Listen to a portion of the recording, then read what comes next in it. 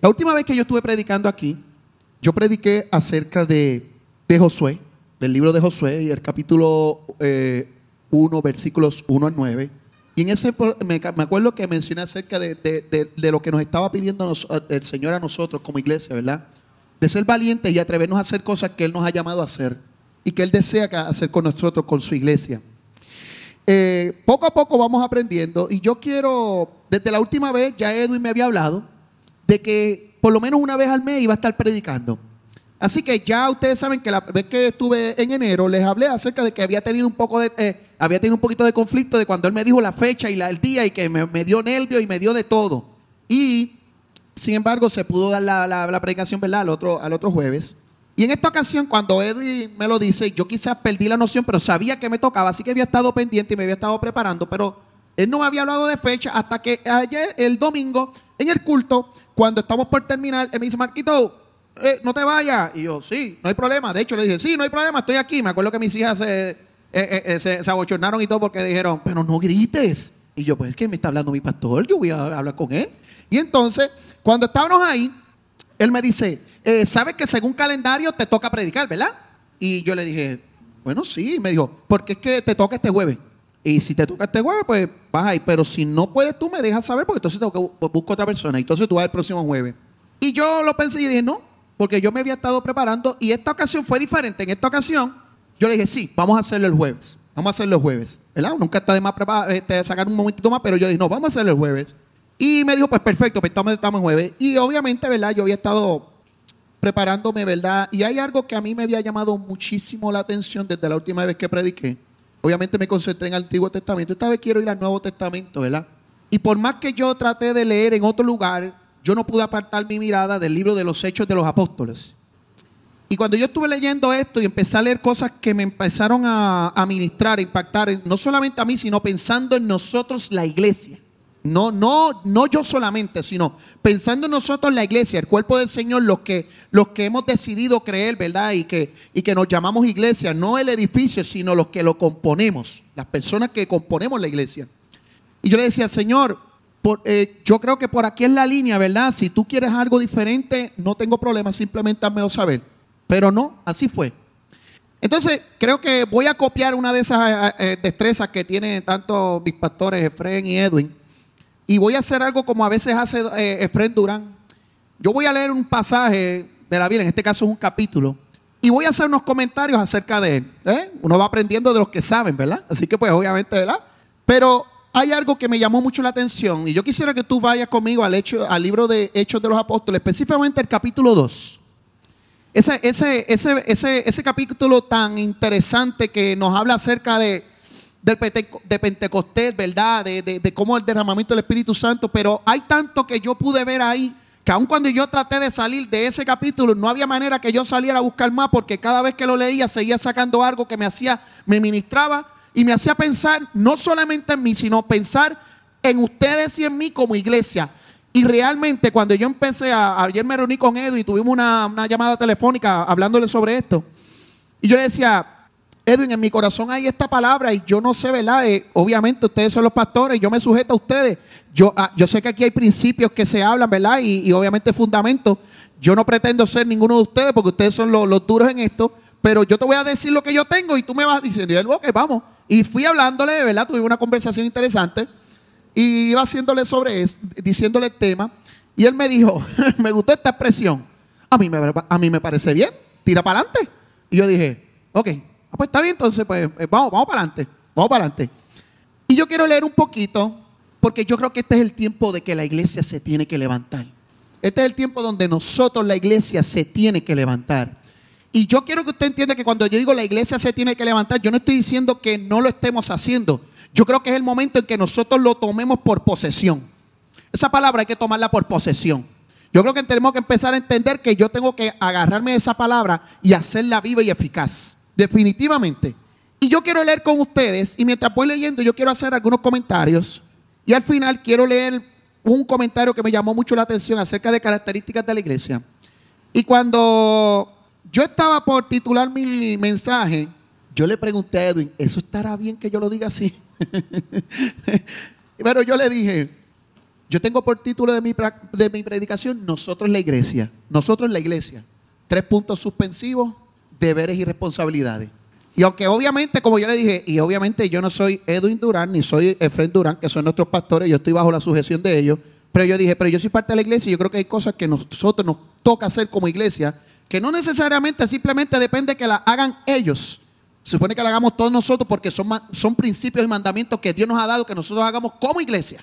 Y yo quiero compartir de eso y eso está en mi corazón para que vayan viendo, ya vamos evolucionando. Al final voy a sacar mi tablet por aquí para poder, ¿verdad? Mi computadora, para poder compartir unas ideas que tengo ahí. Pero quiero que vayamos al libro de los Hechos y quiero leer con ustedes y vamos a ir sobre la marcha viendo unos puntos y quiero que los discutamos y podamos ser bendecidos en esta palabra. Hechos de los Apóstoles, capítulo 2, ¿verdad? Dice, cuando llegó el día de Pentecostés, obviamente ese día era también una fiesta, ¿verdad? Que sucedía la Pascua. Estaban todos unánimes juntos y de repente vino del cielo un estruendo como de un viento recio que soplaba, el cual llenó toda la casa donde estaban sentados. Y se les aparecieron lenguas repartidas como de fuego, asentándose sobre cada uno de ellos. Y fueron todos llenos del Espíritu. Y comenzaron a hablar en otras lenguas, según el Espíritu les daba que hablasen. Yo voy a leer todo el capítulo y luego les voy a decir algunos comentarios que yo tengo de varios de esos versículos, ¿ok? Moraban entonces en Jerusalén judíos, varones piadosos, de todas las naciones bajo el cielo. Y hecho este estruendo, se juntó la multitud y estaban confusos, porque cada uno les oía hablar en su propia lengua. Y estaban atónitos y maravillados diciendo, mirad, ¿no son galileos estos los que hablan? ¿Cómo pues les oímos nosotros hablar cada uno en nuestra lengua en la que hemos nacido? Partos, medos, elamitas y los que habitamos en Mesopotamia, en Judea, en Capadocia, en el Ponto y en Asia, en Frigia, en Panfilia, en Egipto y en las regiones de África, más allá de Cirene, y romanos aquí residentes, tanto judíos como prosélitos, cretenses y árabes, les oímos hablar en nuestras lenguas las maravillas de Dios. Pero es interesante ese versículo 11. ¿Qué fue lo que escucharon hablar esa gente? ¿Qué fue lo que escucharon hablar esa gente? Las maravillas del Dios el cual ellos querían anunciar. Y estaban todos atónitos y perplejos, diciéndose unos a otros, ¿qué quiere decir esto? Mas otros, burlándose, decían, están llenos de mosto. Yo quiero detenerme hasta ahí, porque voy a seguir ya mismo con lo demás. Pero no puedo seguir porque definitivamente yo quiero decir algunos comentarios que yo leo aquí cuando yo veo esta palabra. Número 1. En Hechos 2, del 1 al 4, algo que nosotros tenemos que empezar a entender y comprender, y yo creo que Edwin, Efraín, Christopher, hasta Itamar cuando ha predicado, y muchos otros que han venido aquí, predicaciones que hemos tenido también a través de en línea los jueves, y las personas que han podido compartir con nosotros, en una cosa han estado muy claros, y es que este es el tiempo que el Señor tiene preparado para nosotros, pero para que esto empiece a suceder, nosotros la iglesia, usted, yo, todos los que componemos la iglesia, la comunidad cristiana de Arecibo, en Arecibo las demás iglesias, en Puerto Rico, en el mundo, tenemos que empezar a entender que para que las cosas comiencen a pasar en este lugar, nosotros tenemos que empezar a estar unánimes en un solo sentir. Y ese solo sentir, sentir unánime debe de ser primero basado en Cristo Jesús. No hay otra. O sea, ese debe ser nuestro primer fundamento definitivamente. Partiendo de ahí. Pero una de las cosas que yo veo cuando dice que estaban unánimes, estaban juntos unánimes con un solo propósito, porque ellos entendían que divididos no podían hacerlo, pero si estaban unidos, podían hablar acerca de lo que ellos habían visto, escuchado y oído de aquel que habitó con ellos cuando estuvo en el proceso, que fue Cristo Jesús. Estos que están hablando aquí, estos que van a exponer y estos que están en el momento que nos está pasando esto, son los apóstoles, aquellos que estuvieron con Jesús, que andaron, caminaron, vieron, oraron, estuvieron presentes cuando la crucifixión, esos mismos que estuvieron en aquello, pero esos mismos que también la Biblia dice que Jesús les habló, pero recibiréis poder cuando haya resucitado, ¿verdad? y ustedes también hablarán, profetizarán, sanarán. Y eso que yo te quiero decir, yo no sé por qué razón, pero yo me he llenado de una fe para creer que eso va a pasar en ti, eso va a pasar conmigo, contigo y conmigo. Porque somos la iglesia del Señor de este tiempo. Yo no creo que cuando yo veo a cada uno de los discípulos, yo veo a cada uno de ellos, yo no veo gente tan extraordinaria. Yo no veo gente tan extraordinaria, pero yo veo gente que era ordinaria, pero que a Dios le decidió poner su poder sobre ellos y hacerlos extraordinariamente en Él. Y yo creo que eso es lo mismo que Dios está pretendiendo de ti y de mí como iglesia. Y una de las razones que yo creo que debe de estar empezando a pasar esto es cuando nosotros decidamos entender que el Espíritu Santo que habita en ti y en mí quiere hacer eso en nosotros, pero nosotros tenemos que permitirlo que Él lo haga. Nosotros tenemos que permitir que Él empiece a hacerlo en nosotros. Hay cosas que Dios quiere hacer con nosotros que posiblemente sean limitados. Hey, estoy aquí, el primero me pongo yo, ¿ok? El primero me pongo yo en la lista. Y que posiblemente no se han hecho porque nosotros hemos puesto dudas o hemos puesto frenos. Pero yo creo que este es el tiempo en que Dios no necesita que pongamos frenos, que pongamos pares. Es el tiempo en que Él decide: abre la casa, abre la puerta que yo quiero entrar y lo quiero hacer. Entra, abre que yo lo quiero hacer. Y yo desde la última vez que prediqué aquí decidí creer que si Él me llamó y si Él te llamó a ti, nos llamó a nosotros como iglesia, ¿sabes qué? Él nos va a respaldar. Él nos va a respaldar. ¿Cómo? Él lo sabe hacer. Lo que a mí me toca es creer. Lo que a mí me toca es empezar a entender y creer que Él tiene el deseo de que Él quiera hacer esa obra con nosotros. Porque hay un trabajo que hacer, gente, definitivamente. Y se llama esparcir este evangelio a toda criatura. Si nosotros queremos ver que el reino de los cielos se extiende y llegue su reino, definitivamente una de las cosas que dijo es, para que esto ocurra, definitivamente ¿qué tiene que pasar? Que el evangelio sea extendido por toda la tierra. Y nosotros tenemos que empezar a ser parte de eso. ¿Dónde nos toca a nosotros? ¿Es que tenemos que ir a otro país? No, yo creo que nos toca con el vecino, con el compañero de trabajo, con el que está a mi lado, con mi familiar. ¿Cuál es la mejor manera de nosotros anunciar a Cristo? Cuando tú y yo testificamos a través de lo que podemos decir, de lo que Él ha hecho en nosotros, y nosotros empezando a vivir una vida plena y llena de su Espíritu Santo. Y yo te quiero decir algo, yo quiero empezar a vivir así. Yo quiero empezar a vivir con eso. Porque si el Espíritu Santo dice la promesa que una vez nosotros hemos venido a Él, el Espíritu Santo viene a morar en nosotros y ese Espíritu Santo es Dios mismo. Entonces, ¿cómo yo no voy a creer que Él tiene la capacidad de obrar en mí? Si Él es el que está, a mí me toca creer, a Él le toca hacer. Créame, yo le estoy hablando esto y yo me estoy hablando a mí también porque yo he tenido que procesar esto en mi vida para poder entender que lo que pasó en un momento dado y las promesas que Dios habló en mi vida y que en el momento dado en que quizás yo me perdí en el camino y ahora nuevamente regresé, yo he empezado a entender, a comprender que las mismas promesas siguen estando vivas, pero que a mí me toca creerlas porque Él es el que la va a hacer. Si yo lo creo, Él se va a encargar de hacerlo. Si yo lo creo, si tú lo crees, si nosotros lo creemos. Pero yo creo que este deseo del Espíritu de pasearse, de morar en nosotros, de habitar en nosotros, edificar, está presente hoy. Y yo quiero hacer un comentario aquí. Yo no creo que nosotros tenemos un buen ministerio de adoración y alabanza. Pero el ministerio de adoración y alabanza no simplemente está para guiarnos, sino está para que nosotros podamos entender que a través de lo que está pasando y ellos están ministrando, nosotros entendamos que yo le tengo que dar gloria y honra al Señor. No se trata simplemente de cantar canciones, no me malinterprete. Se trata de que hay momentos en que Dios espera que también haya una adoración y una alabanza. De esto he hablado tantas veces, a veces lo he explicado de diferentes maneras, Naí lo ha mencionado. Dios está esperando cosas de nosotros. Dios quiere que entendamos que nosotros podemos reconocerlo a Él porque Él es nuestro Padre. Y como Padre podemos ir ante Él con confianza y podemos alabar y glorificar su nombre.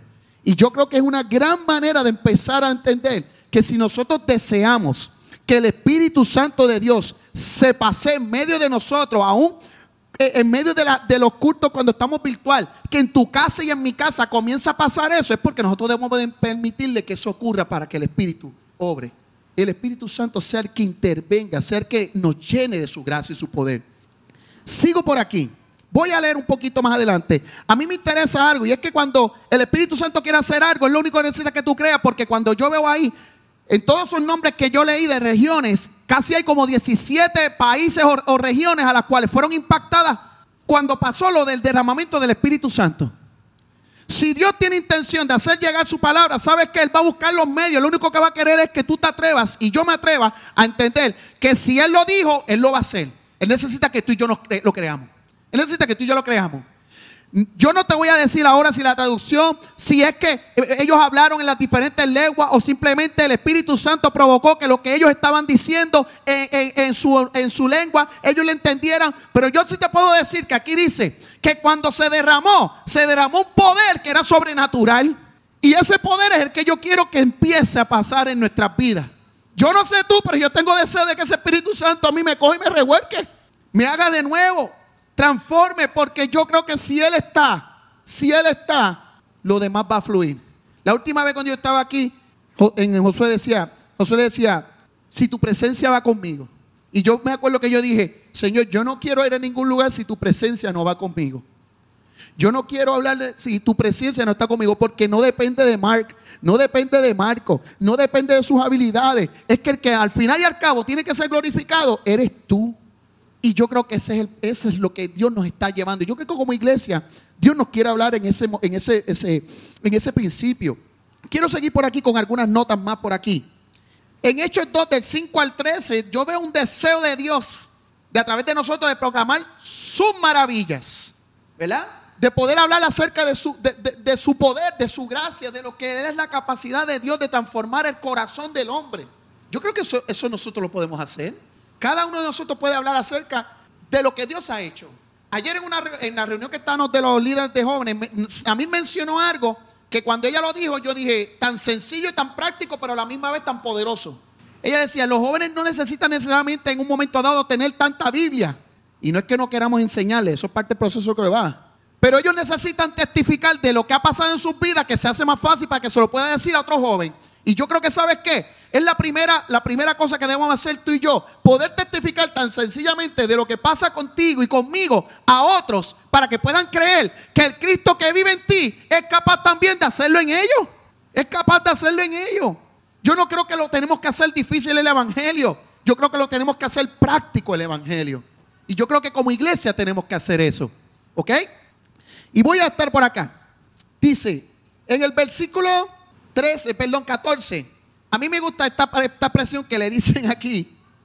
Y dice que ellos estaban llenos de mosto. Obviamente quiere decir que estaban borrachos.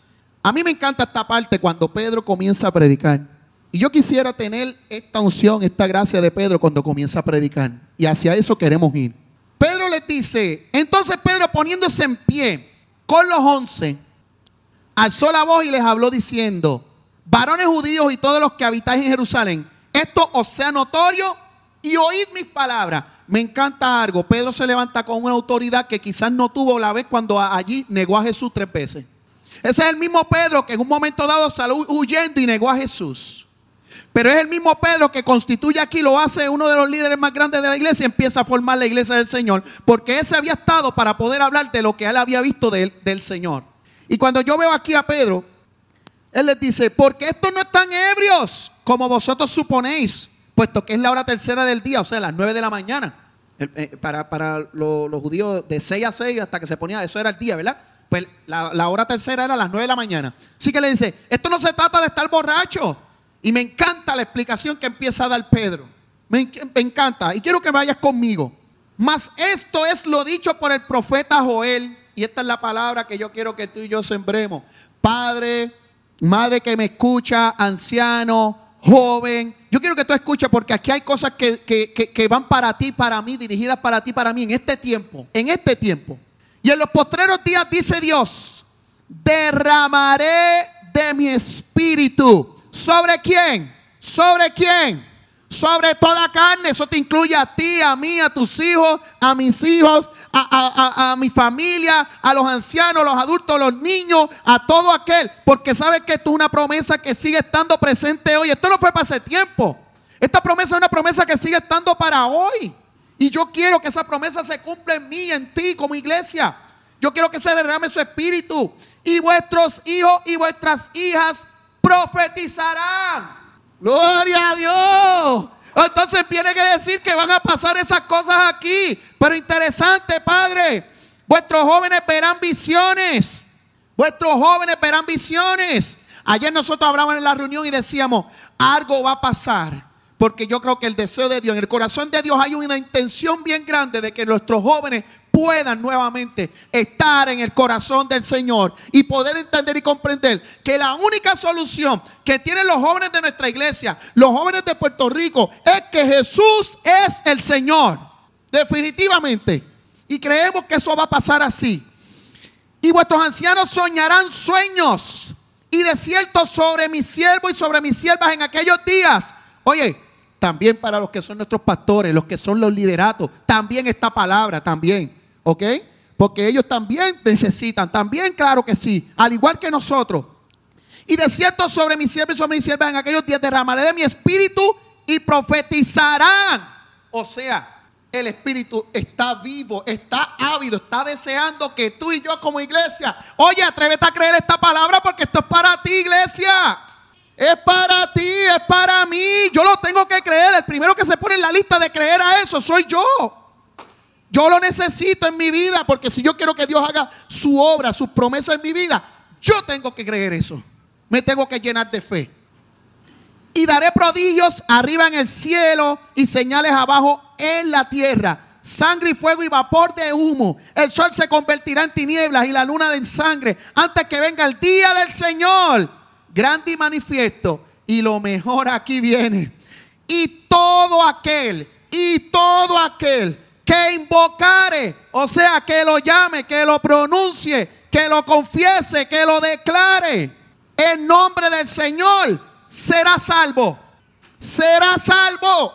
Y yo creo que este es el tiempo de que nosotros, la iglesia, empecemos a hacer entender que a toda esa gente que necesita del Señor, tenemos que empezar a enseñarle y a llevarle esta palabra. Esta palabra tiene que llegarle. Yo soy responsable de compartir esa palabra. Tú eres responsable. Tú en tu casa, tú en tu hogar, tú como iglesia, en tu trabajo, donde quiera que tú y yo estemos. Algo se tiene que zafar de Dios en tu vida cada día. Y en la mía también. ¿Ok? Yo tengo algo que estoy haciendo con mis estudiantes. Obviamente, ¿verdad? Y para que no se vea tampoco como que estoy haciendo un culto. Pero cuando yo voy a despedir mis clases, yo les digo, Dios me los cuide, Dios me los guarde. Espero que se encuentren bien. Y Mr. Acevedo is out. Les digo así. Pero siempre digo, ¿y saben qué? Hay estudiantes que a veces yo no hago eso y me dicen, Mister, no se ha despedido. Mister, no se ha despedido. Hay unos nenes que ahora me dicen, me dicen el nombre, no voy a mencionar el nombre, is out. Y me dicen así. Pero algo está pasando, le estoy llevando, le estoy haciendo saber que el Señor también está para ellos. También. Porque de alguna manera le tengo que hacer llevar que también el Señor está para con sus vidas. Varones israelitas, oíd estas palabras. Esta declaración de Pedro de aquí, si usted se pone a analizarla bien, es una declaración de Pedro de anunciando también el propósito divino de Jesús en la tierra. Que si usted lo lee con detenimiento, usted tiene que sacar aquí otra predicación. De esto podemos sacar otra predicación. Dice así: varones israelitas, oíd estas palabras. Jesús Nazareno, ¿ok? Establece de dónde viene, porque obviamente se decía de allá de Nazaret no se reconoce que salga algo bueno. Y yo quiero decirte algo: de lo vil y de lo despreciado del mundo escogió Dios para avergonzar a los sabios, a los que piensan que creen. ¿Ok?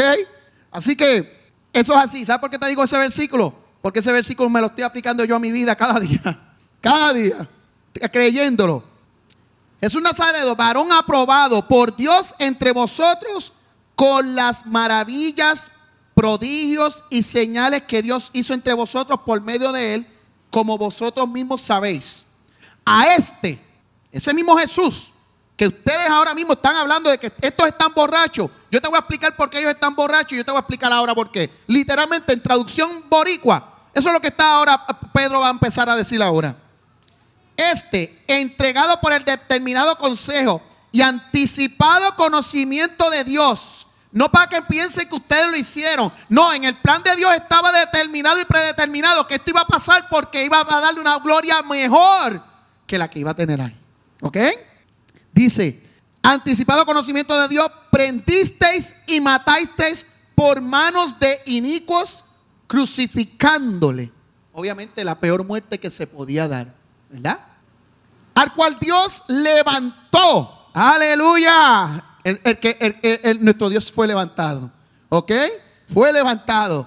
El cual fue levantado sueltos los dolores de la muerte. Y me encanta esta expresión, por cuanto era imposible que fuese retenido por ella. Las tinieblas no tenían poder sobre él, la muerte, el Hades no tenía poder sobre él. ¿Por qué? Porque él venía con un propósito para cumplirlo. La muerte no lo iba a detener. La muerte no lo iba a detener. Él iba a cumplir su propósito porque fiel era el que lo había llamado. Y dice así, por cuanto era imposible que fuera detenido por ella, porque David dice de él, veía al Señor siempre delante de mí, porque está a mi diestra, no seré conmovido. Por lo cual mi corazón se alegró y se gozó mi lengua. Es tiempo de empezar a gozarnos, gente.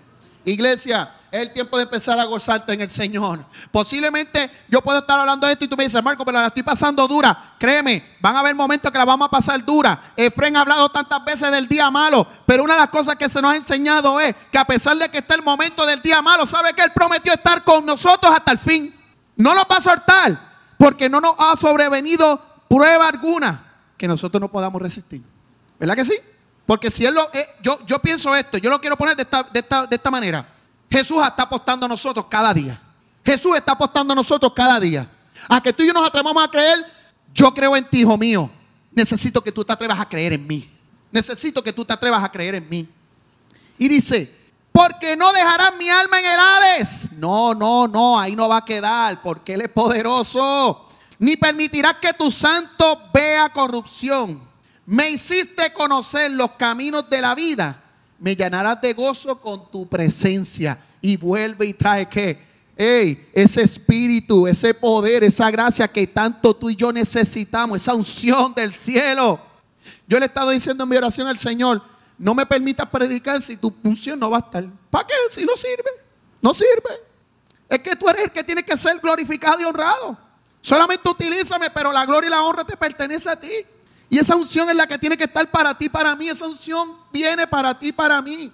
Ayer cuando yo estaba en mi momento de estar leyendo y esto y todo demás, por alguna razón yo leía la Biblia y yo simplemente sentía ganas de llorar. Y yo le decía, Señor, simplemente ayúdame a comunicar tu palabra. Yo no quiero sonar altivo, ni quiero sonar tampoco persona que quiera pensar que lo ha alcanzado todo, porque para nada. Estoy en el proceso de construcción. Pero algo vacío en mi corazón hacerme saber que hay un deseo del Señor tan y tan grande de bendecirnos a nosotros como iglesia, de hacernos entender que hay tantas cosas que Él quiere hacer con nosotros y que nosotros que lo único que necesitamos es mirar y entender que hay un deseo de Dios para con nuestras vidas. Yo lo digo porque eso es algo que está pasando conmigo. Yo decidí entender y creer que lo que el enemigo me había dicho, ya no le pongo oído. Ahora creo a lo que Él dijo que Él había dicho de mí.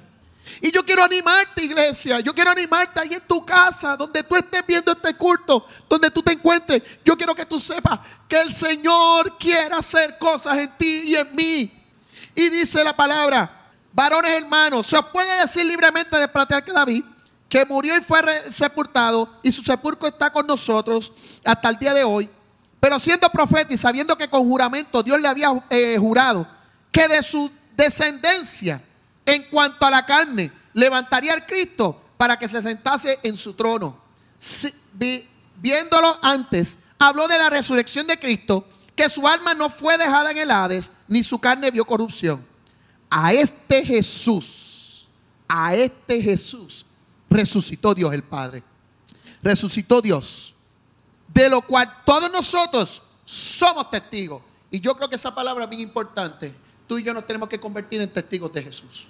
Si no hay quien lo anuncie, no hay cómo predicarlo. Y la mejor manera de anunciar a Cristo es tú y yo, en el día a día, en el tú a tú, en el uno a uno, en el uno a uno. Mi esposa tiene una frase bien interesante cuando ora y siempre está proclamando que yo tengo un tú a tú con el Señor. Y me parece tan buena esa expresión, porque yo creo que el Señor también está pidiendo que nosotros tengamos un tú a tú con personas. Posiblemente, porque al terminar aquí esta escritura dice que ese día, en ese mensaje, se convirtieron 3,000. Posiblemente, yo no estoy hablando, no te pongas en la mente números de cuántos, porque tan siquiera uno que se convierta, posiblemente ese que tú hagas que venga al reino de los cielos es el que se gana 200, 300 y 400. No se trata de la cantidad, se trata de que yo tengo un mandamiento que hacer, y es que yo tengo que proclamar este evangelio. Yo tengo que anunciar a Jesús. Yo creo que como iglesia nosotros tenemos que anunciar a Jesús. De la manera que sea, hay tantas maneras. Puede ser hablando en el trabajo, puede ser en medio, cuando estás a través de tus redes sociales. Vamos a empezar a anunciar a Jesús de tantas maneras, porque Él debe de ser conocido. Dice por aquí, sigo por aquí con la palabra. Así que exaltado por la diestra de Dios y habiéndole recibido del Padre la promesa del Espíritu Santo, ha derramado esto que vosotros veis y oís. O sea, lo que está pasando aquí no es una cosa de borracho. Esto es una cosa de presencia del Señor. No es que esta gente estaban bebiendo lo que sea y todo demás. No. Esta gente han empezado a ser embriagados por el poder del Espíritu Santo, que es diferente. Y yo creo que ese es el mismo poder que se quiere derramar para con nosotros en este tiempo.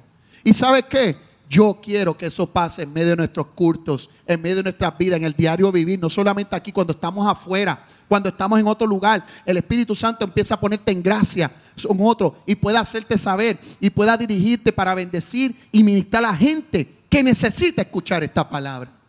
Dice por aquí, gracias Alani, sí, que me fui por aquí. Porque David no subió a los cielos, pero él mismo dice: dijo el Señor a mi Señor, siéntate a mi diestra hasta que ponga a tus enemigos por estrado de tus pies. Sepa pues ciertísimamente toda la casa de Israel que a este Jesús a quien vosotros crucificasteis, Dios le ha hecho Señor y Cristo. Dios le ha hecho Señor y Cristo. Esa expresión ahí literalmente está hablando del poder que radica en el Señor, el poder que tiene nuestro Dios. Y ese mismo que ustedes ahí crucificaron en ese tiempo es el mismo que ellos ha pasado aquí, se ha manifestado. Pero interesante lo que pasa en este versículo 37. Al oír esto, yo te quiero decir algo. Si tú y yo entendemos y confiamos que el Señor va a poner la palabra en nuestras vidas, ¿sabes qué? Tocar los corazones le va a tocar a Él. Nosotros compartimos la palabra. Para hablar la verdad, Él es el que abre y toca los corazones. ¿Ok? Mira lo que pasó aquí. Luego de ese discurso, luego de esa prédica, al oír esto, se compungieron de corazón y dijeron a Pedro y a los otros apóstoles: varones hermanos, ¿qué haremos? Cuando ayer estaba viendo el significado de esta palabra aquí, dice literalmente que cuando la palabra compungieron, dice que fue que ellos recibieron un golpe al corazón. La palabra fue tan densa, la presencia de lo que predicó Pedro con la verdad y con el poder fue tan y tan extraordinario que literalmente golpeó sus corazones, lo que quiere decir. Golpeó sus mentes, golpeó sus corazones, les hizo ver que nosotros los que crucificamos a ese Jesucristo es el mismo que ahora me está dando una oportunidad para venir a Él. Qué interesante, ¿verdad? Qué interesante.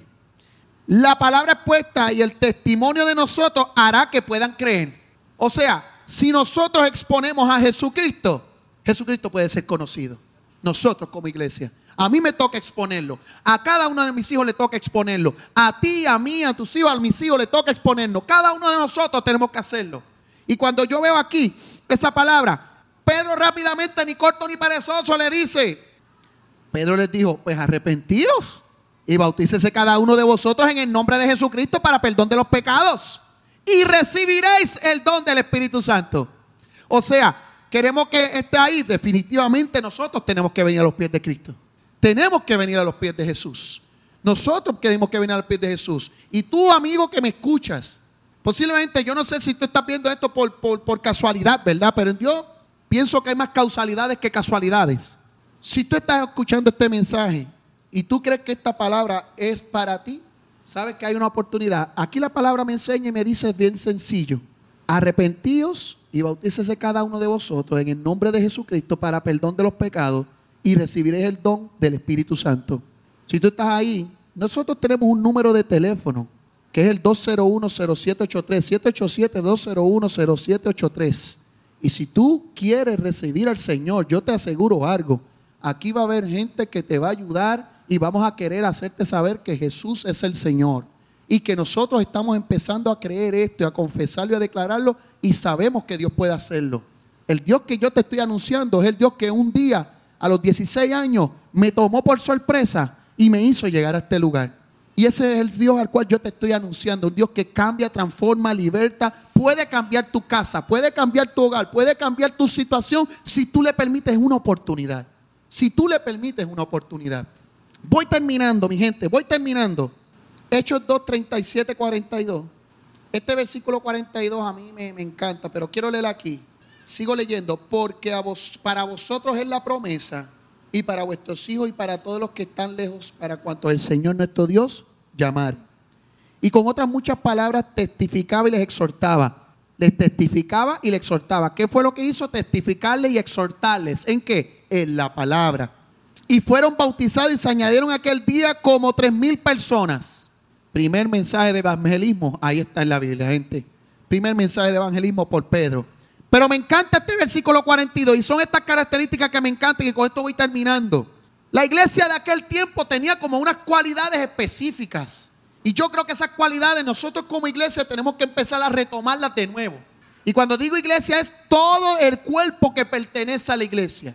Perseveraban en la doctrina de los apóstoles. O sea, estaban empezando a entender la palabra. Se estaban reuniendo para escuchar la palabra. Querían aprender acerca más de Jesús. Y ¿sabes qué? Yo creo que eso se ha estado haciendo muy bien aquí en nuestra iglesia. Nuestros pastores han sido bien diligentes en traer la palabra. Y cada persona que está en las enseñanzas los lunes, las predicaciones jueves y los domingos, los momentos de oración, todo lo que hay. Yo creo que nosotros tenemos una muy buena bendición, pero ¿sabes qué? Falta algo también y falta que nosotros como iglesia empecemos a reaccionar a esa palabra. Edwin dice algo muy interesante cuando ora. La palabra tiene como propósito sí escucharla, pero también tiene que provocar un cambio en nosotros. ¿Lo dije bien? ¿Esa es la expresión? Ok, sí, él lo dice así cuando está predicando. Y eso es algo que realmente tiene que empezar a fluir en nosotros. Tiene que empezar a darse en nuestras vidas. Yo creo que la palabra no solamente tiene que ser escuchada. Marco, esta palabra te tiene que transformar a ti. Te tiene que transformar a ti, iglesia. Porque ese es su deseo. Ese es su deseo. Testifica de lo que Dios ha hecho en tu vida. Hey, esa es tu mejor predicación. Es tu mejor predicación. ¿Ok?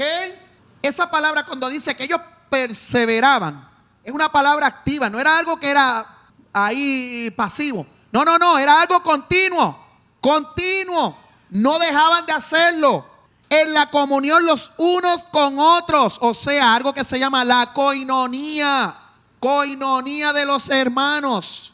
La coinonía entre los hermanos. Ese compartir, ese bendecirnos los unos a los otros. Y usted me dirá, sí, Marco, estamos en pandemia, pero ¿sabes qué? La pandemia no puede detener el progreso de la iglesia. La pandemia no puede detener el progreso de la iglesia. ¿Ok? Porque han habido momentos de pandemia de otras cosas, ¿sabes qué? Se han superado. Y nosotros tenemos al Cristo de la gloria. Y yo creo que el Cristo que yo le sirvo y que tú le sirves es mayor que cualquier pandemia. Definitivamente. Vamos a empezar a hacerlo. Vamos a empezar a creerlo. Dice, en el partimiento del pan. O sea, un principio que muchas veces aquí se hace. Recordar la cena del Señor. No solamente está hablando de que era que comían. Era también reconocer y acordarse de lo que Él había dicho. Hacer esto en memoria de mí cada vez que estéis juntos, ¿verdad? Dice su palabra. Y en las oraciones. Y yo creo que aquí es donde todos nos tenemos que poner al filo de la espada, al filo del cañón. Efraín dice una expresión que a mí me gusta muchísimo. Y cada vez que la dice es como una enseñanza para mí. Cuando él dice, aquellos que practican la oración, acuérdense de mí en sus oraciones. Y hay algo bien interesante en la expresión de él, los que lo practican. Tú y yo tenemos que hacernos practicantes de la oración. Si nosotros queremos que cosas ocurran en nuestras vidas, en nuestra casa, definitivamente tenemos que orar al Padre, al que provee. Pero para que ocurra, yo tengo que presentarme ante Él. Yo tengo que comenzar a tener una relación con el Padre a través de la oración en búsqueda de su presencia, porque Él ahí me puede hablar. Nosotros a veces estamos pensando en que venga una palabra, que allá se levante esto, venga algún rayo del cielo. ¿Sabes qué? Dios nos puede hablar directamente a través de la oración, a través de su palabra, leyéndola. Y yo creo que Dios está muy ávido y deseoso de que estas cosas comiencen a pasar en nosotros, la iglesia.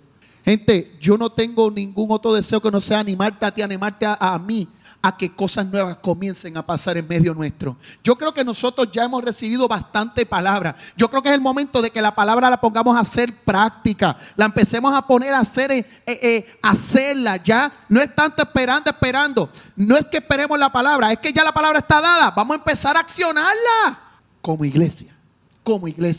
Y entonces yo creo que la palabra que Dios ha dicho de que de aquí haremos conocer y grandes cosas pasarán, va a empezar a ocurrir cuando nosotros empecemos a hacer eso, como iglesia. Yo soy parte de esa iglesia, tú eres parte de esa iglesia, todos los que estamos aquí somos parte de esa iglesia. Nos toca a nosotros hacerlo.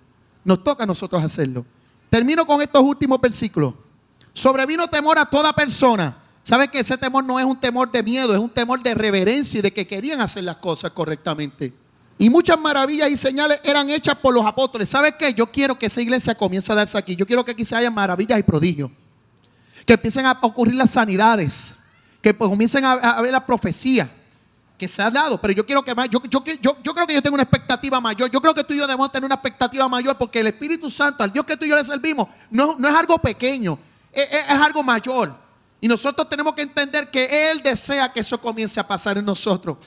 La misma palabra que pasó hace más de 2000 años aquí cuando Pedro predicó es la misma que está presente, porque el Espíritu Santo no ha cambiado, sigue siendo el mismo, Dios sigue siendo el mismo. Lo único que está esperando es que nosotros nos empecemos a atrever a hacer esto. Aquí se trata de atrevernos, aquí se trata de accionar la fe. Vuelvo y digo, el primero que se pone en la lista es Mark, ¿ok? El primero que tiene que meterle caña a esto, el que se está predicando primero para acá, soy yo, ¿ok? Pero yo quiero que esto también empiece a pasar en ti, en mí, en nosotros, la iglesia. Yo comencé diciendo que si yo le fuera a poner título a esta predicación, yo le diría nosotros la iglesia, no uno, no nosotros, porque somos un cuerpo, deberes y responsabilidades. Yo creo que aquí, Hechos de los Apóstoles, capítulo 2, nos enseña mucho de cuánto nosotros tenemos que hacer como iglesia. Y para ir terminando, todos los que habían creído estaban juntos y tenían en común todas las cosas. Eso debe de pasar en nosotros, la iglesia. ¿Ok?